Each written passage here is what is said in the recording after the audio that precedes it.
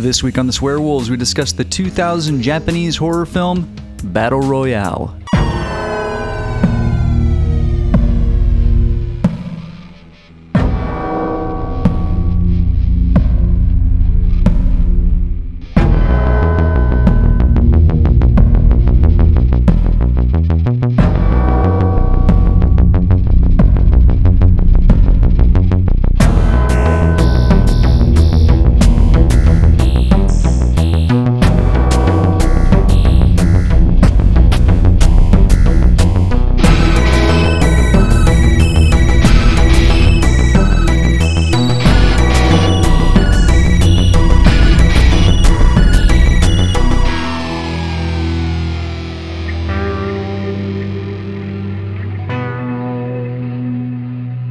Welcome back to the Swearwolves. I'm Brett. I'm David. David. Hi, Brett.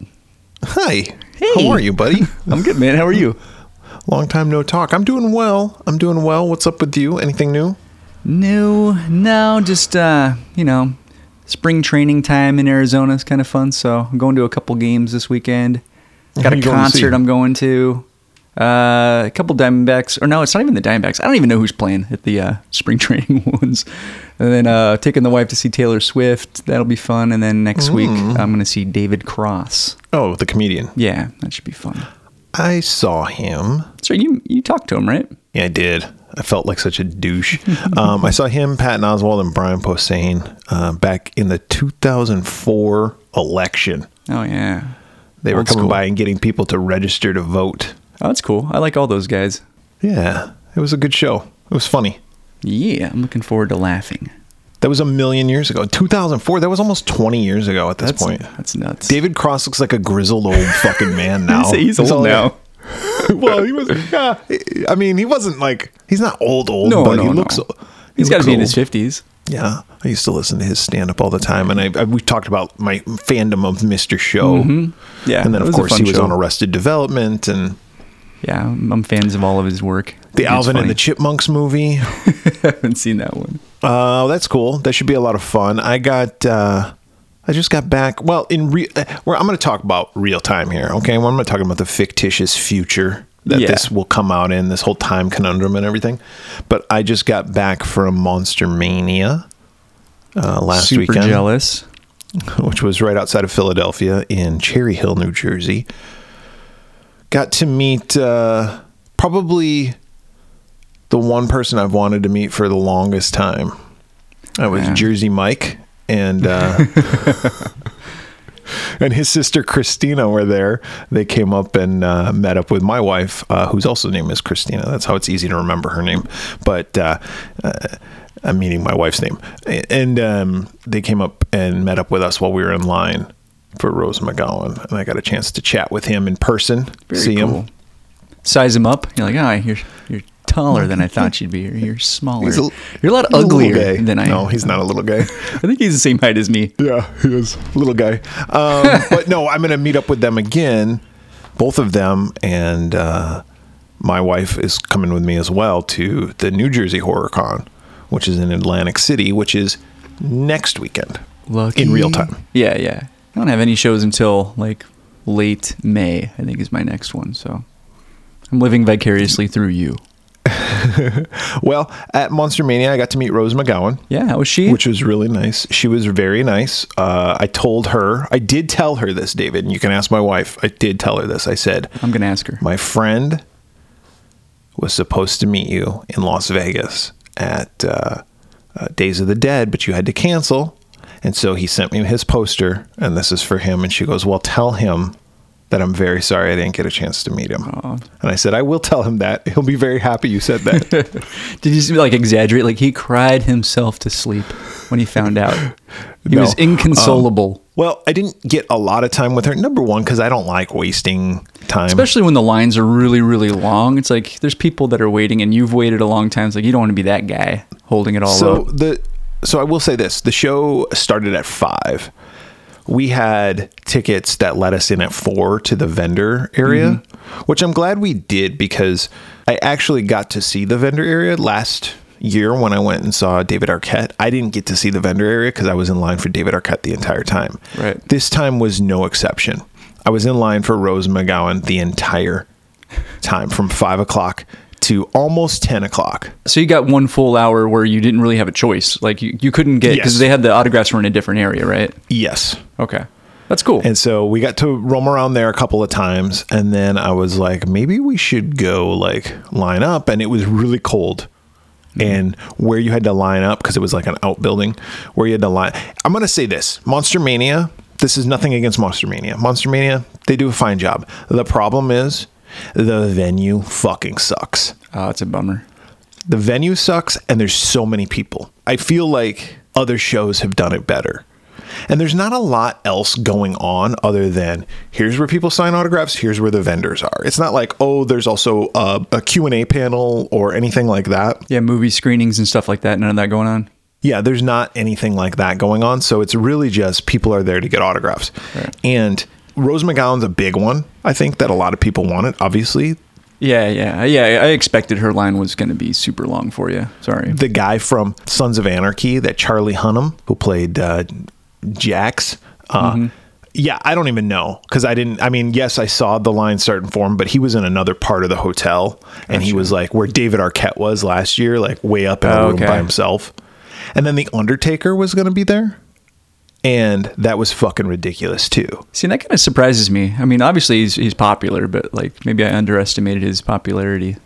I think you have, my friend. The Undertaker, and he was late. He didn't show up till 8 o'clock. The show stopped at 10. Oh, fuck.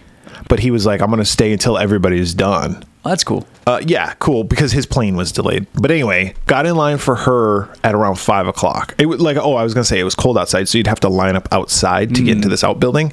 And it was cold and raining. And I'm like, fuck that. I am not going to line up outside. I'm going to wait till they start letting people in. So I waited till they let people in, went in there. We got in line, and the line was super long.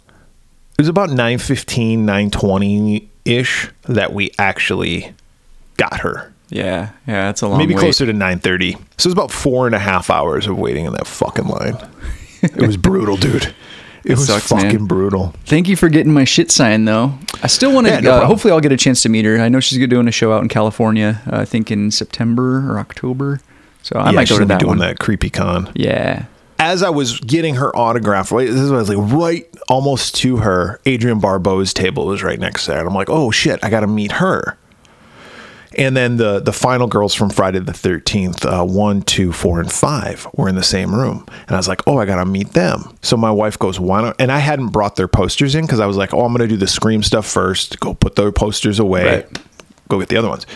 So my wife goes, why don't you run out real quick, get those posters so we can just not waste any time. Mm-hmm. I was like, good plan. Ran out, got them, came back, had the posters.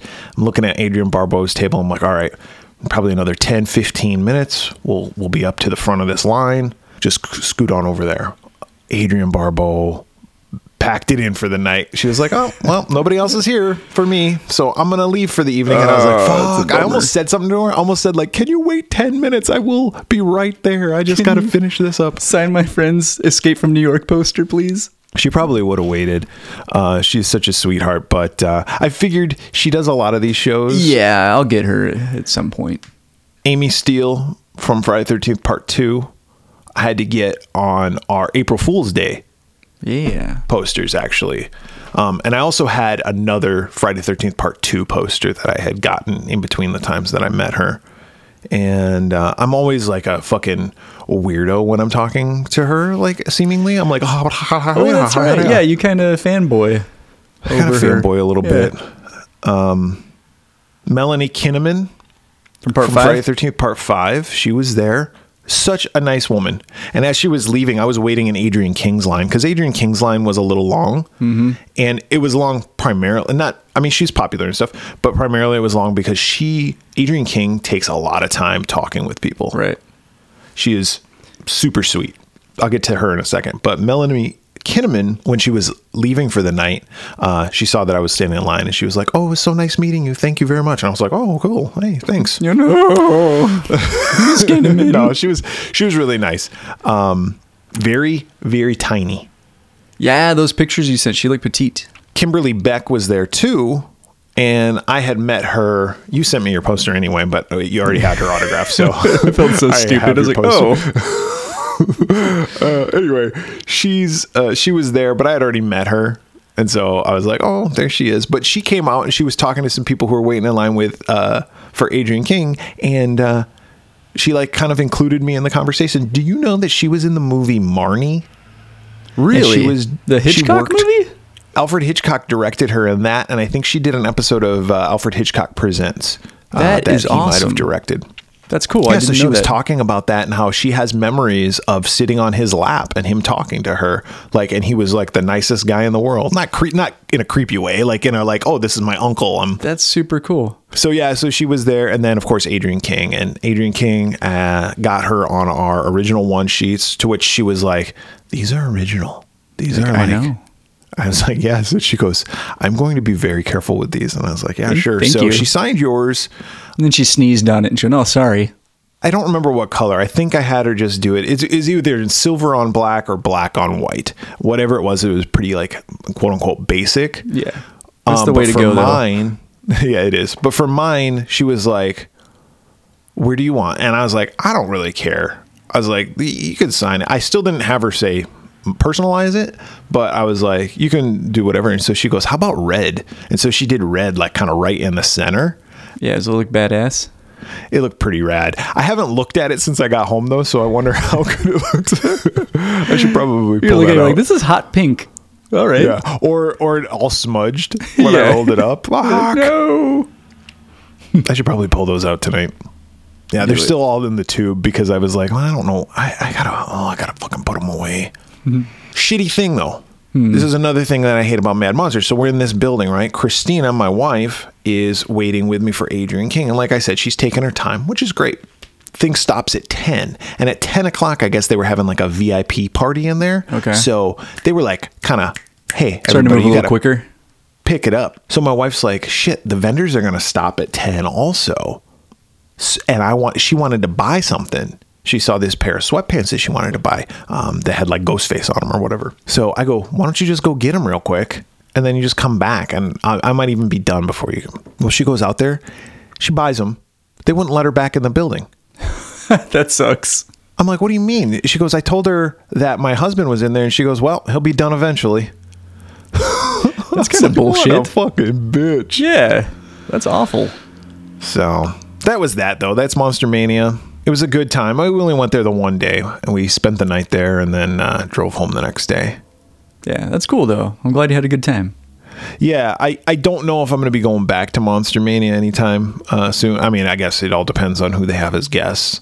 Don't they have another show coming up in Maryland or something? In Maryland, which is equally as far or as close, I should say, as this show is. In fact, I think it's a little bit closer, like, oh, nice, mileage-wise. David Arquette's going to be there. I saw that he got added. But you're like, been there, done that. Yeah, Marley Shelton's going to be there, though. Oh, that's cool.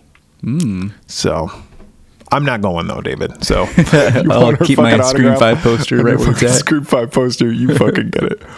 Although Christina Ricci is going to be there, too. And I was kind of like, oh, that's kind of cool to meet her. New Jersey HorrorCon, though, is coming up next weekend.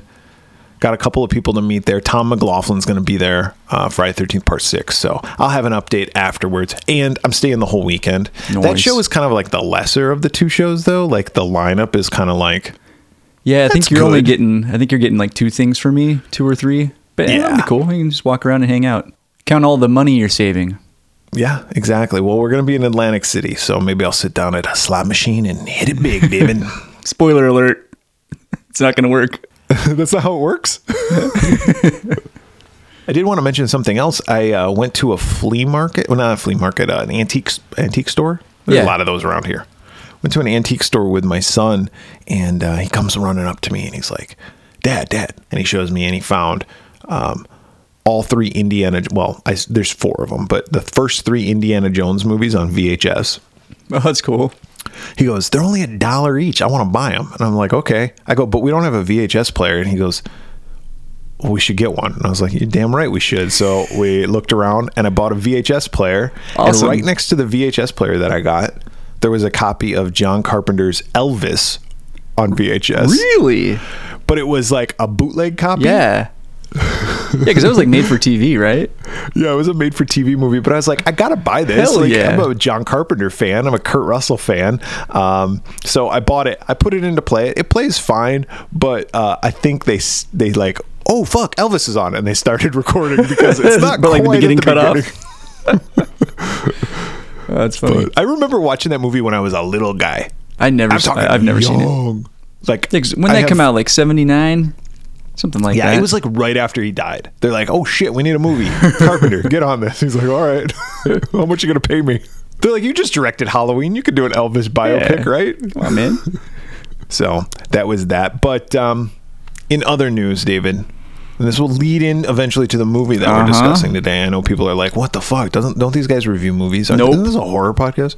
Not today, bitch. Something happened. Something magical.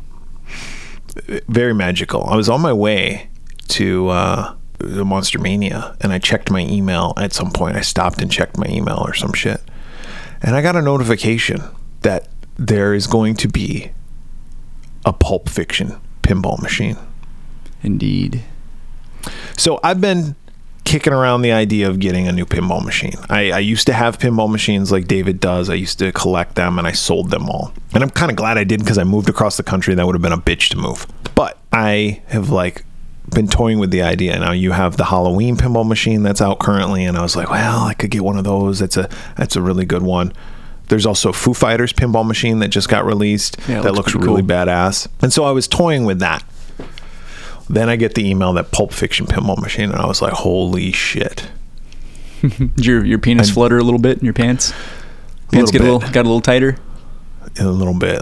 They got a little wet. And that wasn't pee, David. That wasn't pee. So I said to my wife, I go, they're coming out with a Pulp Fiction pinball machine. She goes, oh shit. So Monday, this past Monday, they were going to do the big reveal of it. All day Monday, I'm sitting here. Yeah, they're going to post a video. I'm East Coast time, and I'm like, all right, when are they going to do this? They seem to always release this shit on West Coast time. So because of daylight saving time, I'm 3 hours different now. Well, I guess I've always been 3 hours different, but I'm 3 hours different from you now.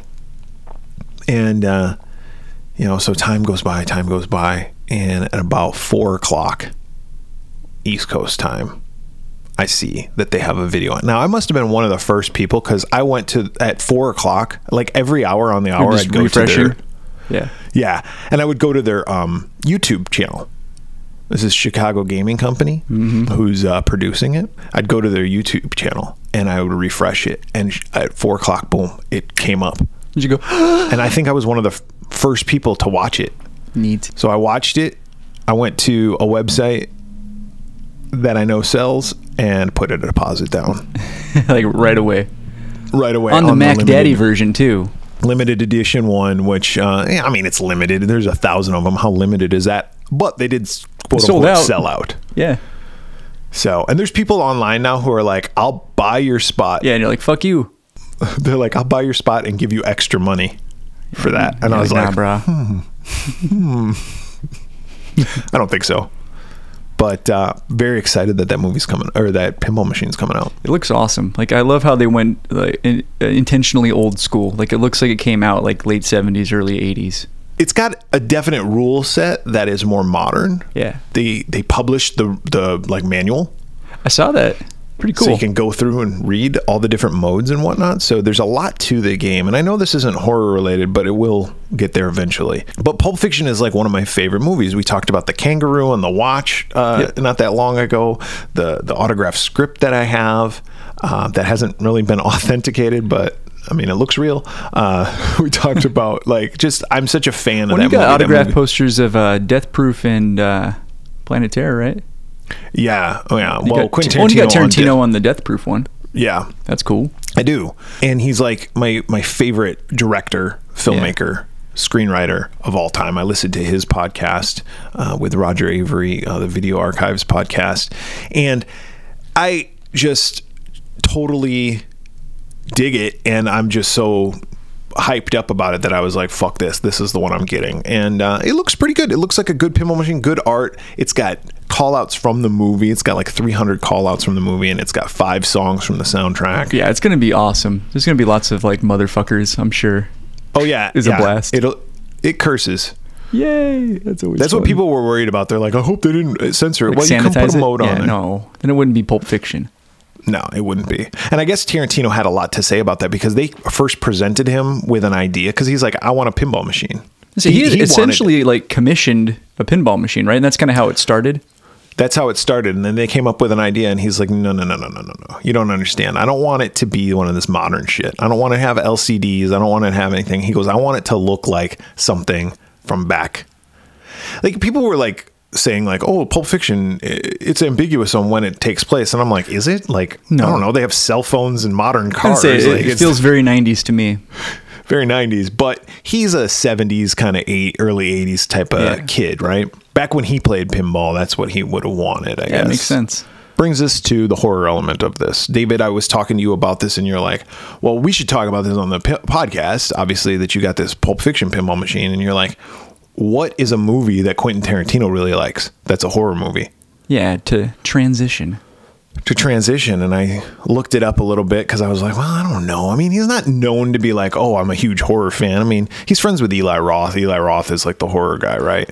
Well, it's like he's a fan of horror movies, but he's just a fan of movies. Yes, he's a fan of movies. And so I'm like, well, I don't know. And we already did Death Proof. We already did, I guess, Planet Terror is something he's associated with. From Dusk Till Dawn. We've already reviewed those movies. Right. So I look up and I find a movie that I actually wanted to review is one of his favorite movies of all time. Not just horror films. And I guess, it's horror adjacent, but it's not just horror films. It's like one of his favorite movies of all time. And that movie is the 2000 film Battle Royale. Yeah. Had you ever seen this movie? Yes. Not only have I seen it, I own it on Blu-ray. Oh, look at you. Yeah, I saw it shortly after it came out. I didn't see it in theaters, but I saw it real early on. But it had been a very long time since I'd watched it. I didn't see it when it first came out, and I also haven't seen it in a long time, but I did see it. Okay, cool. Years ago. So I kind of knew what happened. I mean, it took a minute. Like, I was like... Yeah, there were things that I was like, oh, I remember that. And then there were other things like, I don't remember that at all. Now, I don't own it on Blu-ray. I'm sure you watched the Blu-ray. You know what? I took the easy way out. I was like, the shelf is way over there. I see it's on Tubi. And sometimes I like watching stuff on Tubi because when it goes to a commercial break, it gives me a chance to catch up on my notes. So I was like, I'm just going to watch it through there. So... Good. So we both watched the same version, like the special edition. We both watched the same version, the Tubi version. Okay, that's good. All right, Battle Royale. Let's talk about this Japanese film that was released December 16th in the year 2000. In the year 2000. In the year 2000, a movie called Battle Royale is going to come out. God damn, I was writing my notes and I was like, that was 23 fucking years ago. How was that possible? Yeah, it's like time keeps... getting faster. It's like it skips. Yeah, it's ridiculous. Did you ever see that movie Click? Yes. Okay, Adam Sandler, he can like fast forward through stuff, and the guy's like, wait, just be careful. I don't know if it's Morgan Freeman, but it should have been. Christopher Walken, I think, right? Is it Christopher Walken? I think but so. He's like, just be careful, like if you fast forward. Just be careful if you fast forward. I had this watch up my ass. There you go. Yeah. I forgot to... time out real quick. Yeah. So, a couple of weeks ago, podcast time, I did my Linnea Quigley impersonation, like if she was in Pinocchio. Right. I have a new impersonation. Okay. Uh-huh. All right. This is Owen Wilson being surprised by something. Wow. Yep. Wow. Dude, I went through a phase where I was doing the Owen Wilson wow all the time. I just walk around. Oh, wow. Wow. I guess that's a thing. Like he says it in a lot of movies. Dude, every movie. Oh, wow. Wow. But now here's the converse to this. You can also do it. That's a Holly Hunter being surprised by something. Wow. They kind of have the same voice. So anyway, Christopher Walken tells Adam Sandler, don't press fast forward too much because it'll start like just fucking skipping. Yep. That's what I feel like time has done. Yeah. Dude, that's a Like, movie that when it came out, I was like, this movie looks fucking dumb. And I still don't remember if I liked it, but I remember I was like, this movie's kind of surprisingly touching. Yeah, Click. Yeah, it's a good one. Yeah, it was better than I thought it would be. It was better than Jack and Jill. Yeah. It was better than Little Nicky. I remember Little Nicky came out and I was like, God, this movie's going to be awesome. And then I saw it and I was like, this movie sucks. Never saw that one, but I think that was like the beginning of like his kind of downward trajectory for a while. Yeah. Now he's like a good actor. Well, he does good and bad stuff now. He mixes it up, keeps us on our toes. But like he does dramatic roles. Like he does Uncut Gems. Uncut Gems. December 16th in the year 2000. What was the number one movie in the theater? So it's Christmas time. I went with The Family Man with Nicolas Cage. Dude, that's a good movie too. That's one of those touching surprising, like fantasy movies, right? That wasn't the number one movie. Can you hear that train in the background? I did hear something. I just thought you farted, or there was a goose in your house or something. It's a train coming through town. It's barreling down. Your house isn't built on the tracks, right? Are we good to continue? Hold on. I gotta just step back so it can get through. So it can pass. No, the number one movie was a movie. I don't know if I saw this. What Women Want. Oh, okay. Yeah, with Mel Gibson and Helen Hunt. I did see that in the theater. That movie's ridiculous. What is that movie? It's like Mel Gibson slips in the bathroom or something and bangs his head and suddenly he can hear women's thoughts. And at first he uses it to his advantage, to take advantage of women and get what he wants. But of course, there's an epiphany and he realizes he was wrong. Yeah. And then we all end up better for it. Yeah, well, Mel Gibson's a piece of shit. He's a I fucking hate that guy. He's the worst. And Helen Hunt, meh. Yeah, I don't mind Helen Hunt. She's a basic bitch. All right. Basic bitches. Number one song. I'll give you a hint. Okay. The number one movie was What Women Want. The number one song has to deal with women. Okay. Well, that's kind of every song. Not what they want. It's not what they want. Well, I guess they want it in a certain thing. It's probably not it then. I went with NSYNC. It's gonna be me.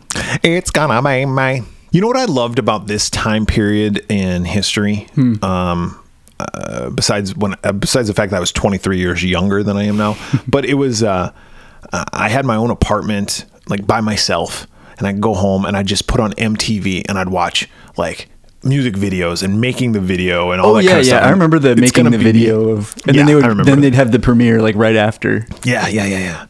Or VH1 Behind the Music. Yeah. Behind the Music, Vanilla Ice. Anything like that. Like I loved this time period in my life because it was just so like, I don't know. MTV was different back then, David. It was. That was kind of towards the end of that era. It was the beginning of the end. Yeah. But it was still music videos. Yeah, just not nearly as many. Another music video that played a lot during that time was the one. You were wrong, by the way. Shocker. Independent. Oh, yeah. Destiny's Child. Independent women from the movie Charlie's Angels. All the women you could get down like that. Yep. Charlie, how your angels can get down like that. And the song opens up. It's like Lucy Liu. And then it's like, what does it say? Drew B. Cameron D. And Destiny.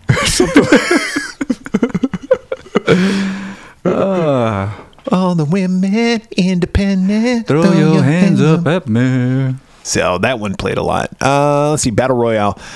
Written by Kenta Fukasaku. Listen, I'm going to tell you guys something right now. I am not by any stretch of the imagination Japanese, nor do I know how to speak Japanese.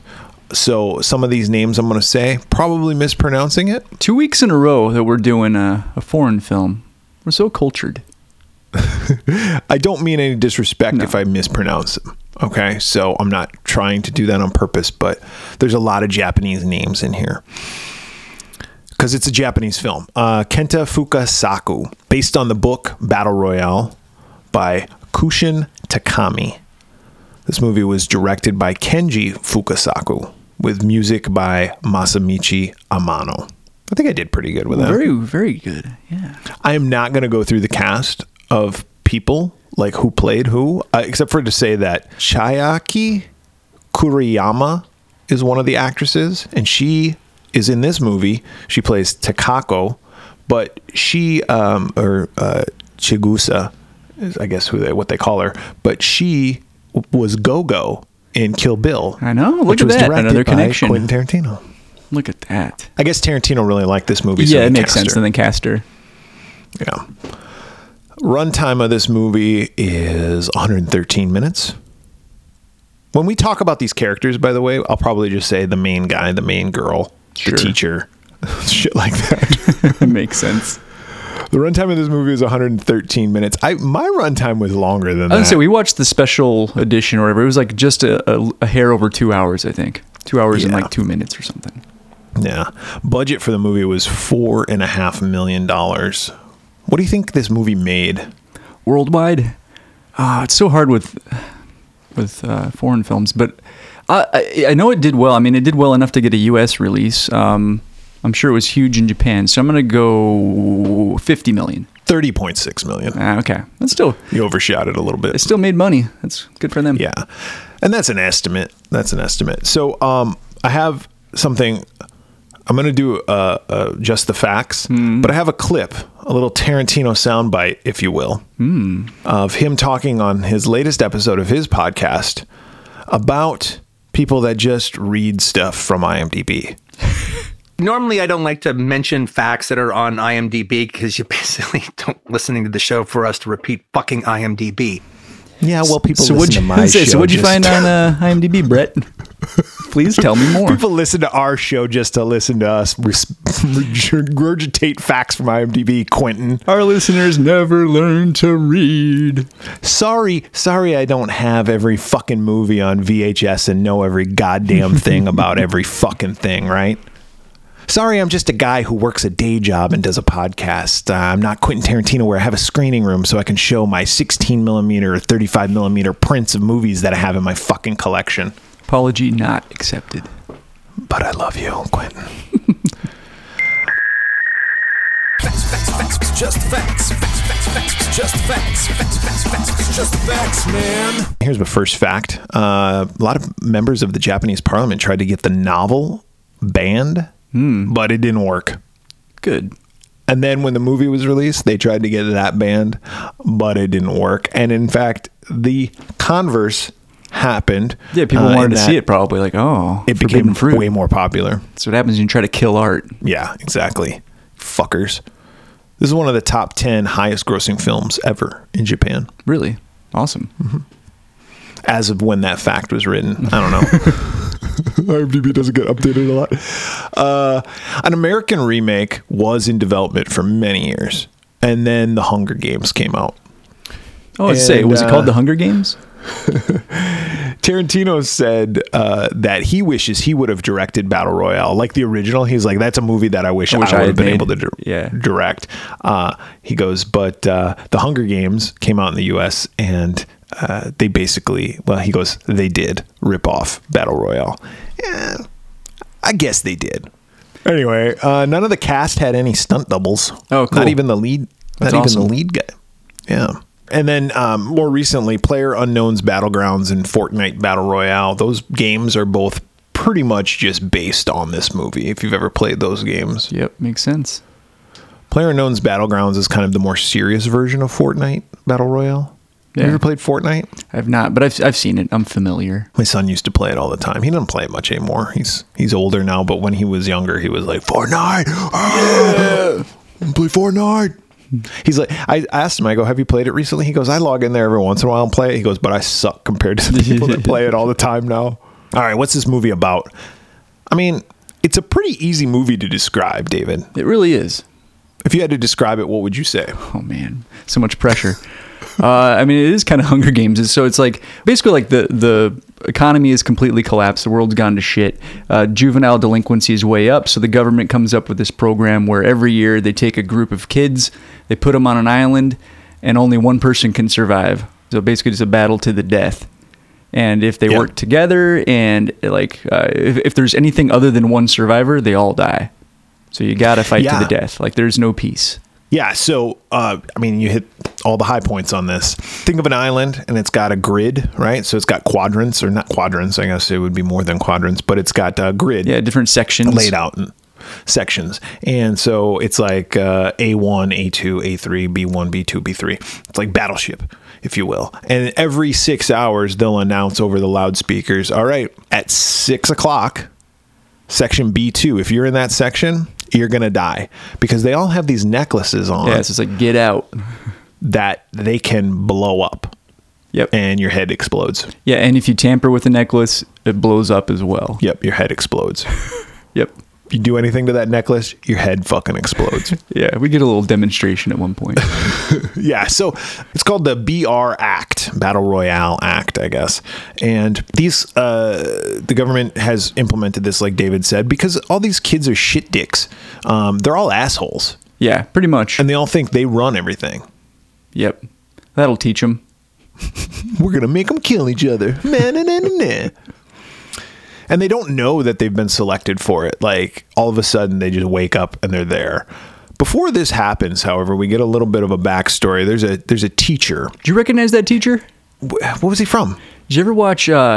it's originally a Japanese show called Takeshi's Castle, but it was re-released in America as MXC, Most Extreme Elimination Challenge.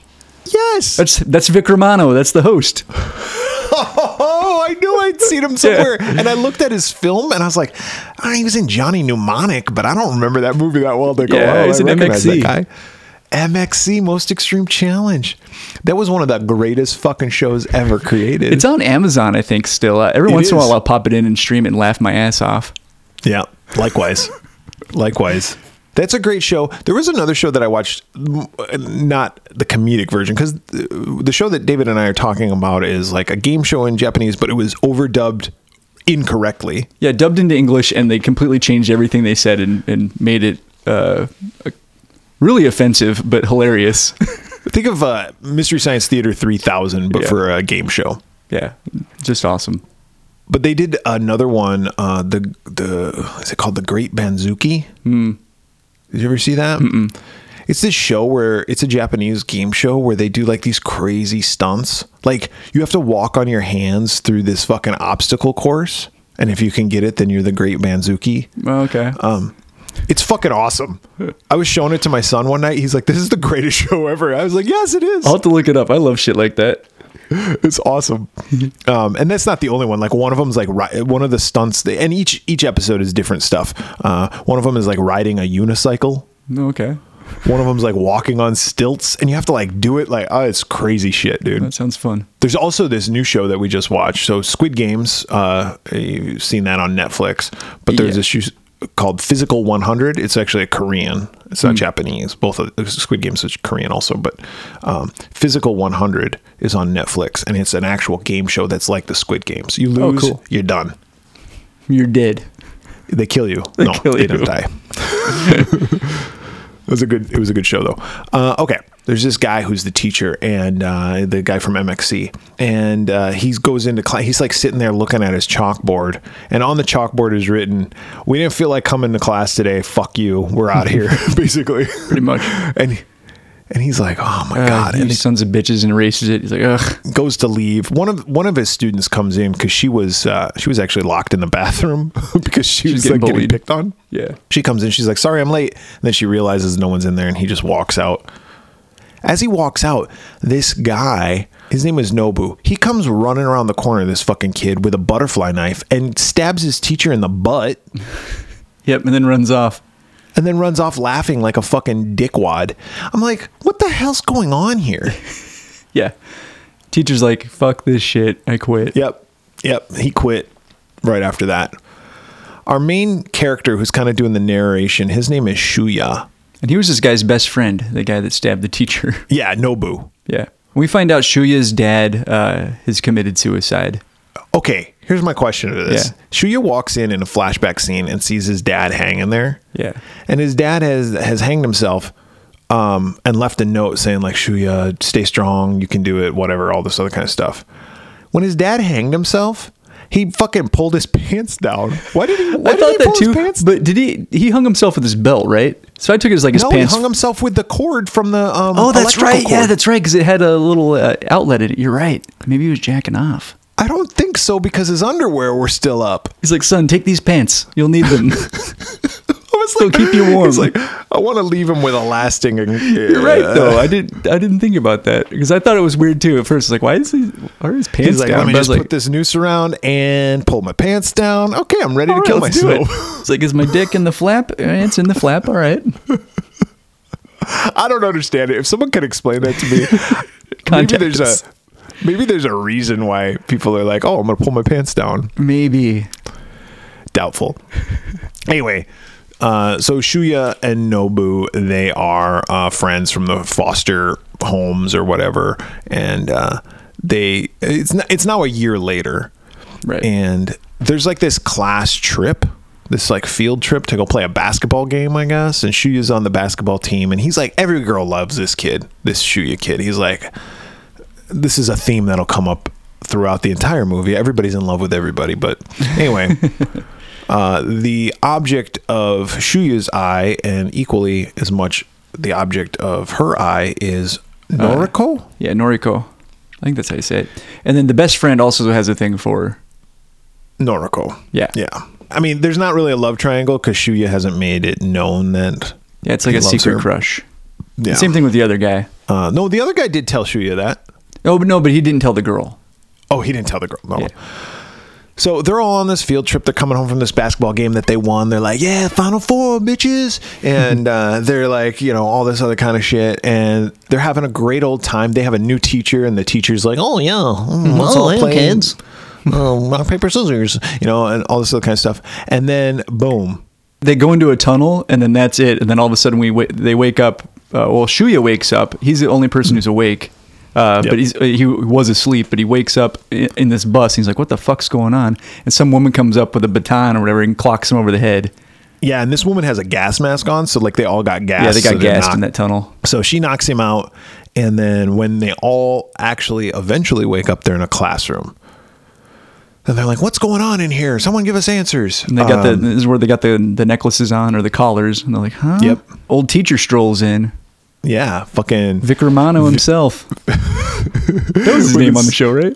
Vic Romano. Vic Romano? Yeah, that was one of the guys. Like there were two of them. I can't remember the other guy's name. But he comes in and they're like, oh, what the fuck? You're back? And he's like, yeah, you're all surprised to see me, huh? Well, I got a new job. It was Vic Romano. Sorry. I had to finish that thought because the other one was Kenny Blankenship. Continue. Okay. He's like, you guys are surprised to see me, right? You guys are surprised to see me? You guys thought my name was Vic? It's really Kenny Blankenship, right? No, it's the other way around. I was like, oh. He's like, even I get confused. So he comes in and he explains to them that they're all here to play this battle royale. And they're like, fuck you. And he's like, watch this video and don't talk.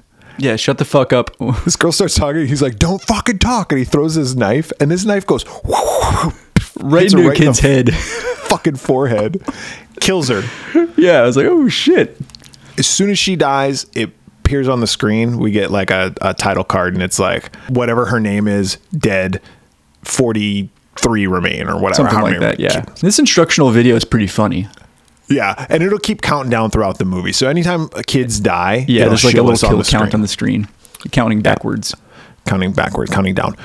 Yes, David, the kill count, or not the kill count, the instructional video is good. It's like this, of course, this like happy woman, and she's all got the, like a skirt on, and she's all, hey, everybody. And she's all super high energy. Like, you've been chosen for Battle Royale. You're probably wondering, what is this? How did I get here? I'm going to explain everything. Yeah, it's like a typical, like, you think of like the Japanese like commercials or whatever, like the stereotypical, I guess. I mean, maybe they are very typical. much. Yeah, it's that cartoony, like Hello Kitty type fucking font and shit. Yeah, it's awesome. This is where she explains like how the necklaces work. Like if you try to take it off or tamper with it, it'll explode. It can monitor your heart rate. It knows it has location in it, so it knows where you are.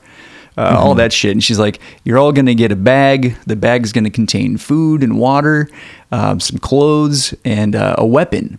And the weapon is completely random. Some of you are going to have really, really good weapons. Some of you are going to have real shitty weapons. Good luck. Yep. And she basically says, like, you have 3 days, and out on this island, there's no escape. We've cleared the whole place. There's no civilians. One of you must survive. Everyone else has to die. And if a winner isn't determined by the end of 3 days, all the colors are going to blow up and you'll all be dead. Have fun. Yep. Should also mention that in the back of the classroom are 2 kids that weren't part of their class. Ah, yes. And they're like these dark, like mysterious figures. We don't know who they are. Looking all cool. Yeah, they're transfer students is what the teacher says. Nobu, the kid who stabbed the teacher in the butt, he's like, fuck you, teach. And he's like, oh, let's see if this collar actually works. So he puts a remote control and the light starts going on this collar and it starts like beep, beep, beep, beep. And he's like, oh shit, get this thing off me. And the teacher's like, I'd stay away from him if I were you. And he's running around and boom, blows up. He did. Awesome. Shuya's pissed off. He's like, I can't believe you did this. Anyway, they're like, all right, game's going to start. And they're like, number 1, they say their name, throw her a bag. Number 1 boy, say his name, throw him a bag. They go through everybody. And to be honest with you, like, it's just, it's basically like everybody gets killed. I think Shuya and Noriko, they hook up. Yeah. They don't hook up, but they hook up eventually. But they hook up and they are kind of partnering together. Yeah, and they're protecting each other. They end up meeting up with one of the mysterious guys who helps them out. And he explains to them that he won this competition a couple years ago. Yeah, Kawada, I think was that guy's name, right? Sure. It doesn't matter. He had to kill his girlfriend in order to win. Well, like, they had survived to the end. Yeah. And she kind of sacrificed herself, essentially. Yeah. They partner up with him, so he's like helping them out. There's other characters. The Go-Go, the actress who played Go-Go, she's a character in this, and she's like a real athletic, like runner, like on cross country, I guess. And she's still training while she's on the island. She's just still jogging, which I thought was kind of funny. And she gets approached by this guy who's like, I've always had a crush on you. She's like, get your little dick away from me. And he's like, oh no, let me just stick it inside you. Like, these aren't the real words, but he's got a gun, right? Or some sort of weapon. He's got a crossbow or something. Yeah. That's right. He's got a crossbow. Because he's like, I'll shoot you. And she's like, you ain't gonna do shit. Yep.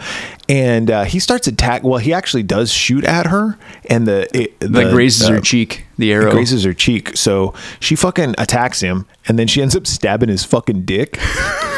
Yeah, it stabs him in the dick real good. And then stabs him in the chest. She fucking kills him. Yeah, it then kills him. Pretty awesome.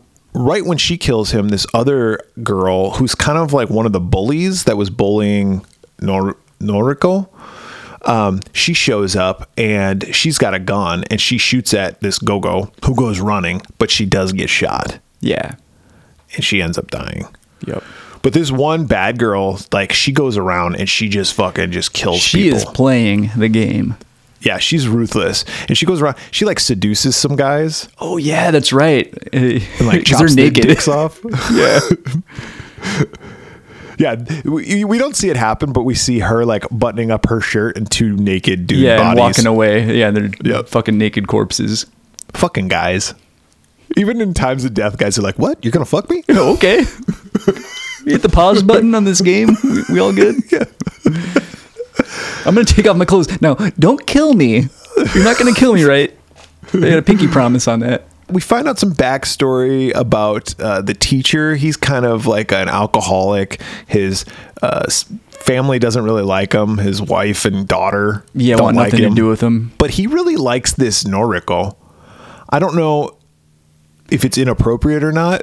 I was trying to figure that out too, because it is weird. Because at one point he like comes and visits her during the game and gives her an umbrella. Yeah. He wants her to win, I guess. Yeah, it was weird. He's kind of a weird fucker. He's got some problems of his own. Most of the students don't really engage in the combat initially. In fact, there's a group of girls that have made home in this lighthouse, and they're all like making dinner and cleaning up, and they're all, oh, it's so happy times here, right? It's like you're all going to be dead in a few days if you don't figure this shit out. Shuya's there because he gets split up from his girlfriend and that one dude. And that's an awesome scene, like how he gets separated. One of the, the transfer students? Yeah, the attacks and throws a head through the window with a grenade in it and like blows the house up. And then at some point he tries to create a diversion, so he goes running and he jumps into the water and ends up getting rescued by these girls who have him in the lighthouse. Yeah, and they have him in the lighthouse, and what happened is one of the girls thinks that Shuya killed her boyfriend. Yeah, because earlier in the movie there's a struggle where that boyfriend comes at Shuya with an axe. And in the struggle, that guy ends up getting the axe in the head. And even Shuya at the time is like, did I do that? Like, I don't know what happened. If I did, it was an accident. But she's convinced that he deliberately killed him so he can't be trusted. So all the other girls, there's like 5 girls. All the other girls are like, oh, let's make Shuya some food, and then we'll all get together and we'll try to find our way off this island. And so she secretly puts poison in the food. That's the weapon that she got. It was like a vial of poison. So she's going to go hand it to him. Well, one of the girls comes on. She goes, oh, soup. And she grabs it and she starts eating it. And this girl's just like, oh, fuck. It takes like 2 seconds and this girl's like coughing up blood. She's dead. Yep. And all the other girls are like, what the fuck just happened? It turns into the fucking thing at this point. Everybody's like, you're the one who did it. You're the one who did it. And then these happy girls, this was probably my favorite scene in the movie, actually. Same. These happy girls are just like, you're a fucking bitch. Fuck you. Blah, blah, blah. They start attacking each other. They all kill one another. It's like a big gunfight. Except for the girl who actually she's hiding under the sink. Yep. And then like afterwards she like comes out, she's like, oh, I'm really sorry. I didn't mean to.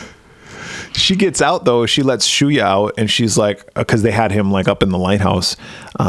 She's like, here, you can go, this, that, and the other. There's weapons downstairs or whatever. And she throws herself off the top of the lighthouse and commits suicide. Yep.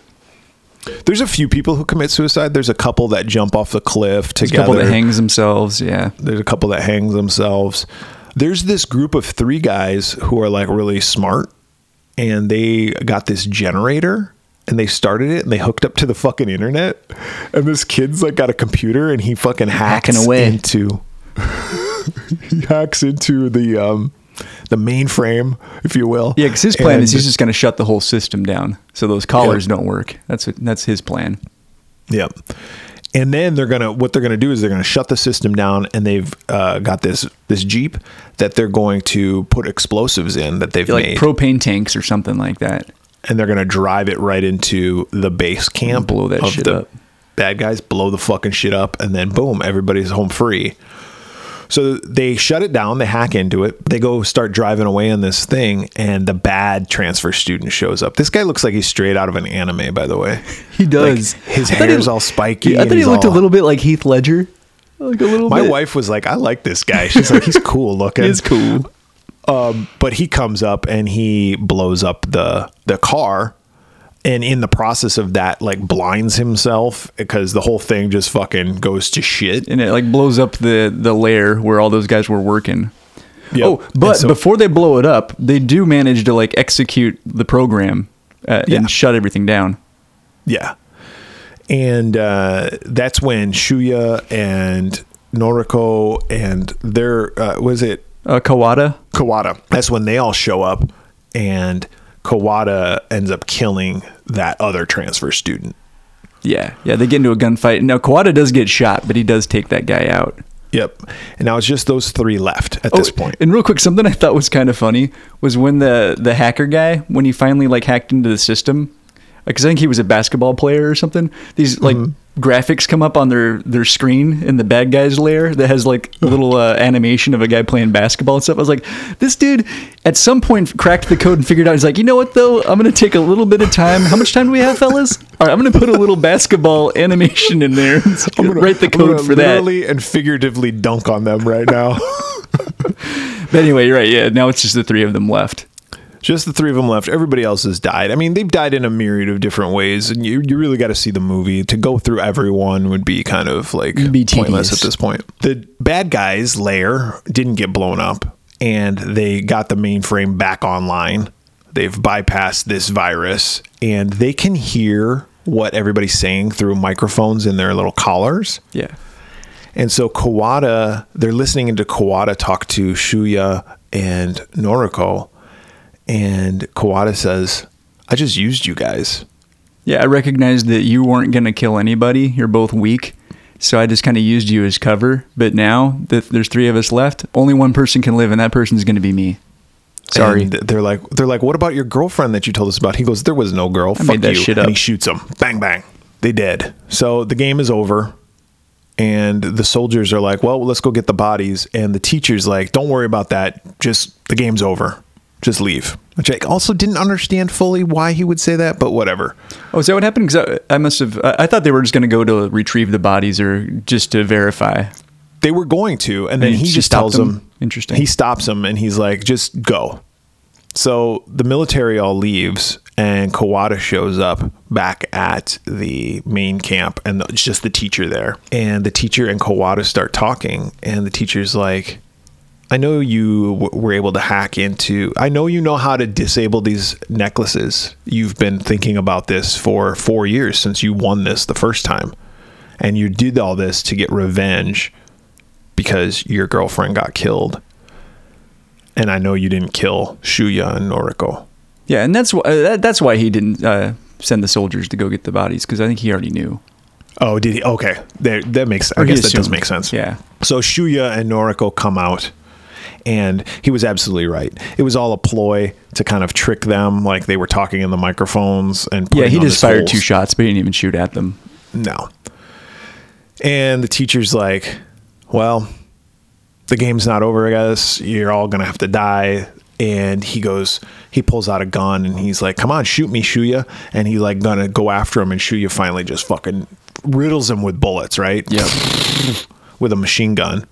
And the teacher actually pulls the trigger on his gun, and it's just a squirt gun. Oh, water gun. It was almost like he was trying to commit suicide. Yeah. Well, yeah, I mean, that's exactly what it was. Because he even like has a little monologue about how my wife and my kid hate me and all this shit. And like, he even says like, I wanted Noriko to win. He shows her like a painting that he had in the room, and it was basically with her as the winner.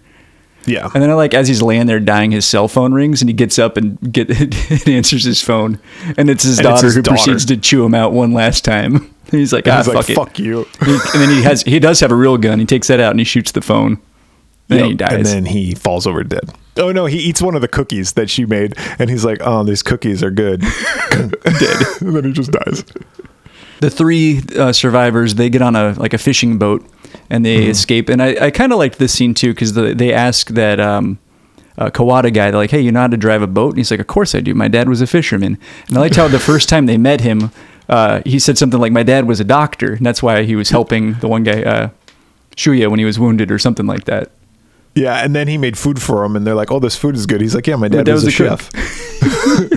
So Kawada goes, and he's like, look, he shows Shuya how to steer the boat. He's like, just steer straight, you'll hit land eventually. And then he goes and lays down, and he's like, I just need to close my eyes. And he did. Yeah. So then we get a little bit of voiceover of Shuya, who's like talking about how him and Noriko are running from the law. There's a image that posts of them being wanted for murder, and they're just running through the streets. They got like disguises on, and pretty much that's the end of the movie, really. But then there's an epilogue in this version. I don't remember this epilogue from the first one. I didn't either, and I had to look it up, and I think this is just unique to the special edition. Yeah. So the epilogue is basically just showing you some scenes that were in the movie, just kind of extended. Yeah, and like what some of the meaning behind it was. Yeah.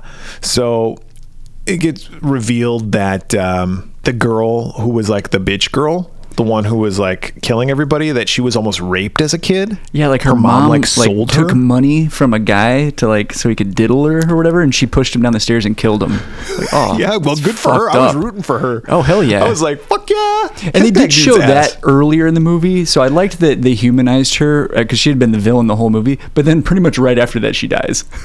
Yeah. So that's it. Shuya, we see his dream of Nobu telling him to take care of Noriko. Again, a scene from earlier in the movie. Noriko and the teacher have a flashback to when they had ice cream bars together. Yeah, and it was like right after he got stabbed. And she confesses to him. She's like, hey, I took the knife and I kept it like as a souvenir. I don't really know why, but I did. And then the teacher says this. He says, in this moment, what should an adult say to a kid? And that's the end of the movie. Really fucking weird. And that's the end of the movie. And I was like, I don't fucking know. Like, I don't know if he's like, you're a kid, I shouldn't have a crush on you, or I don't know if he's like, I don't know what to say to you because I just don't know what to say. Because the world's gone to shit. Like, yeah, I didn't quite understand it either. I'd like to think that he wasn't a perv and that he just liked her like a daughter. That's what I wanted to believe also, and that she also viewed him as kind of a father figure type as well. Yeah, and because she was like a good student, but that's what I think it was. I just don't think it translated well.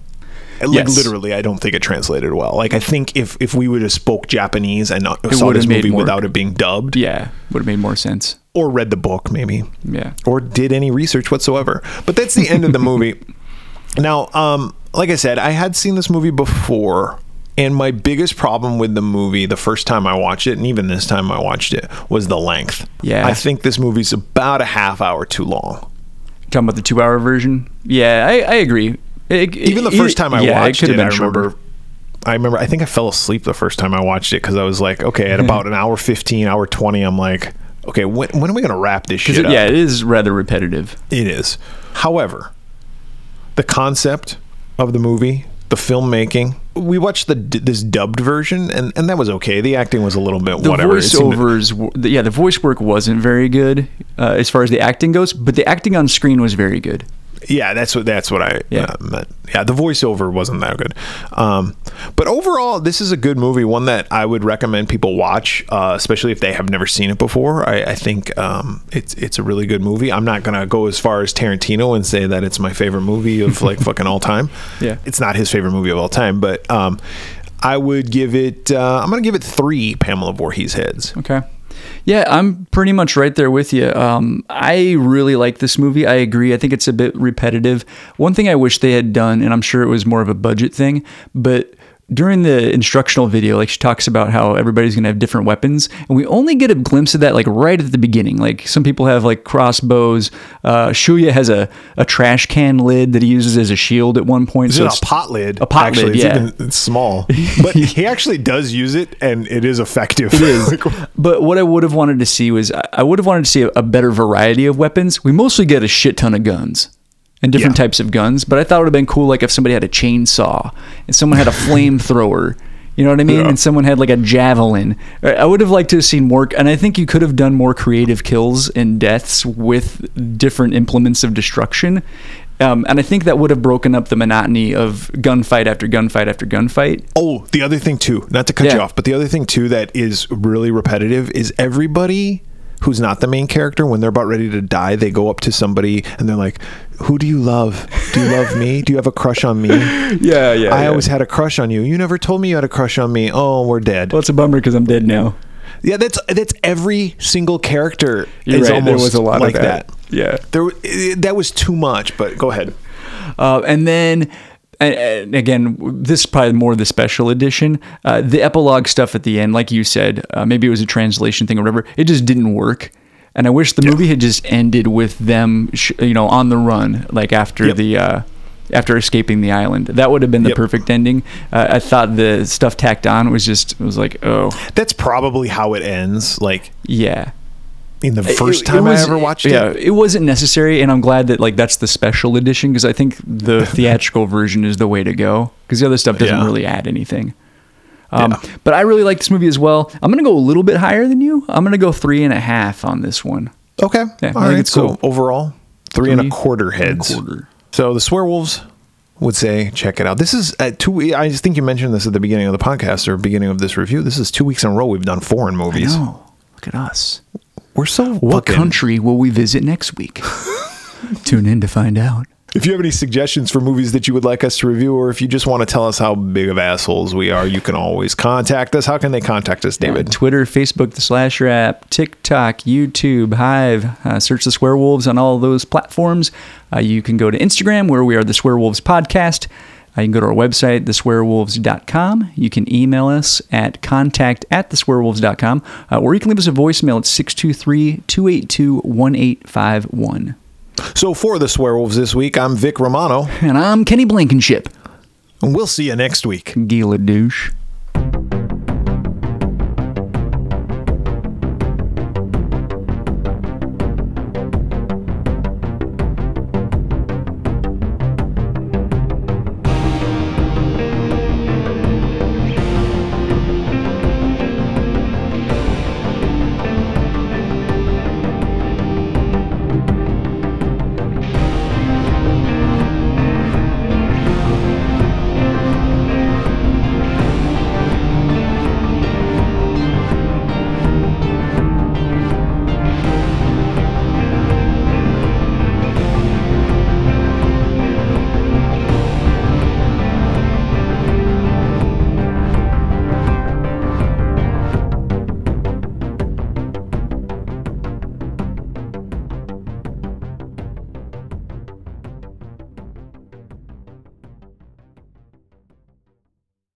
I'm ready now.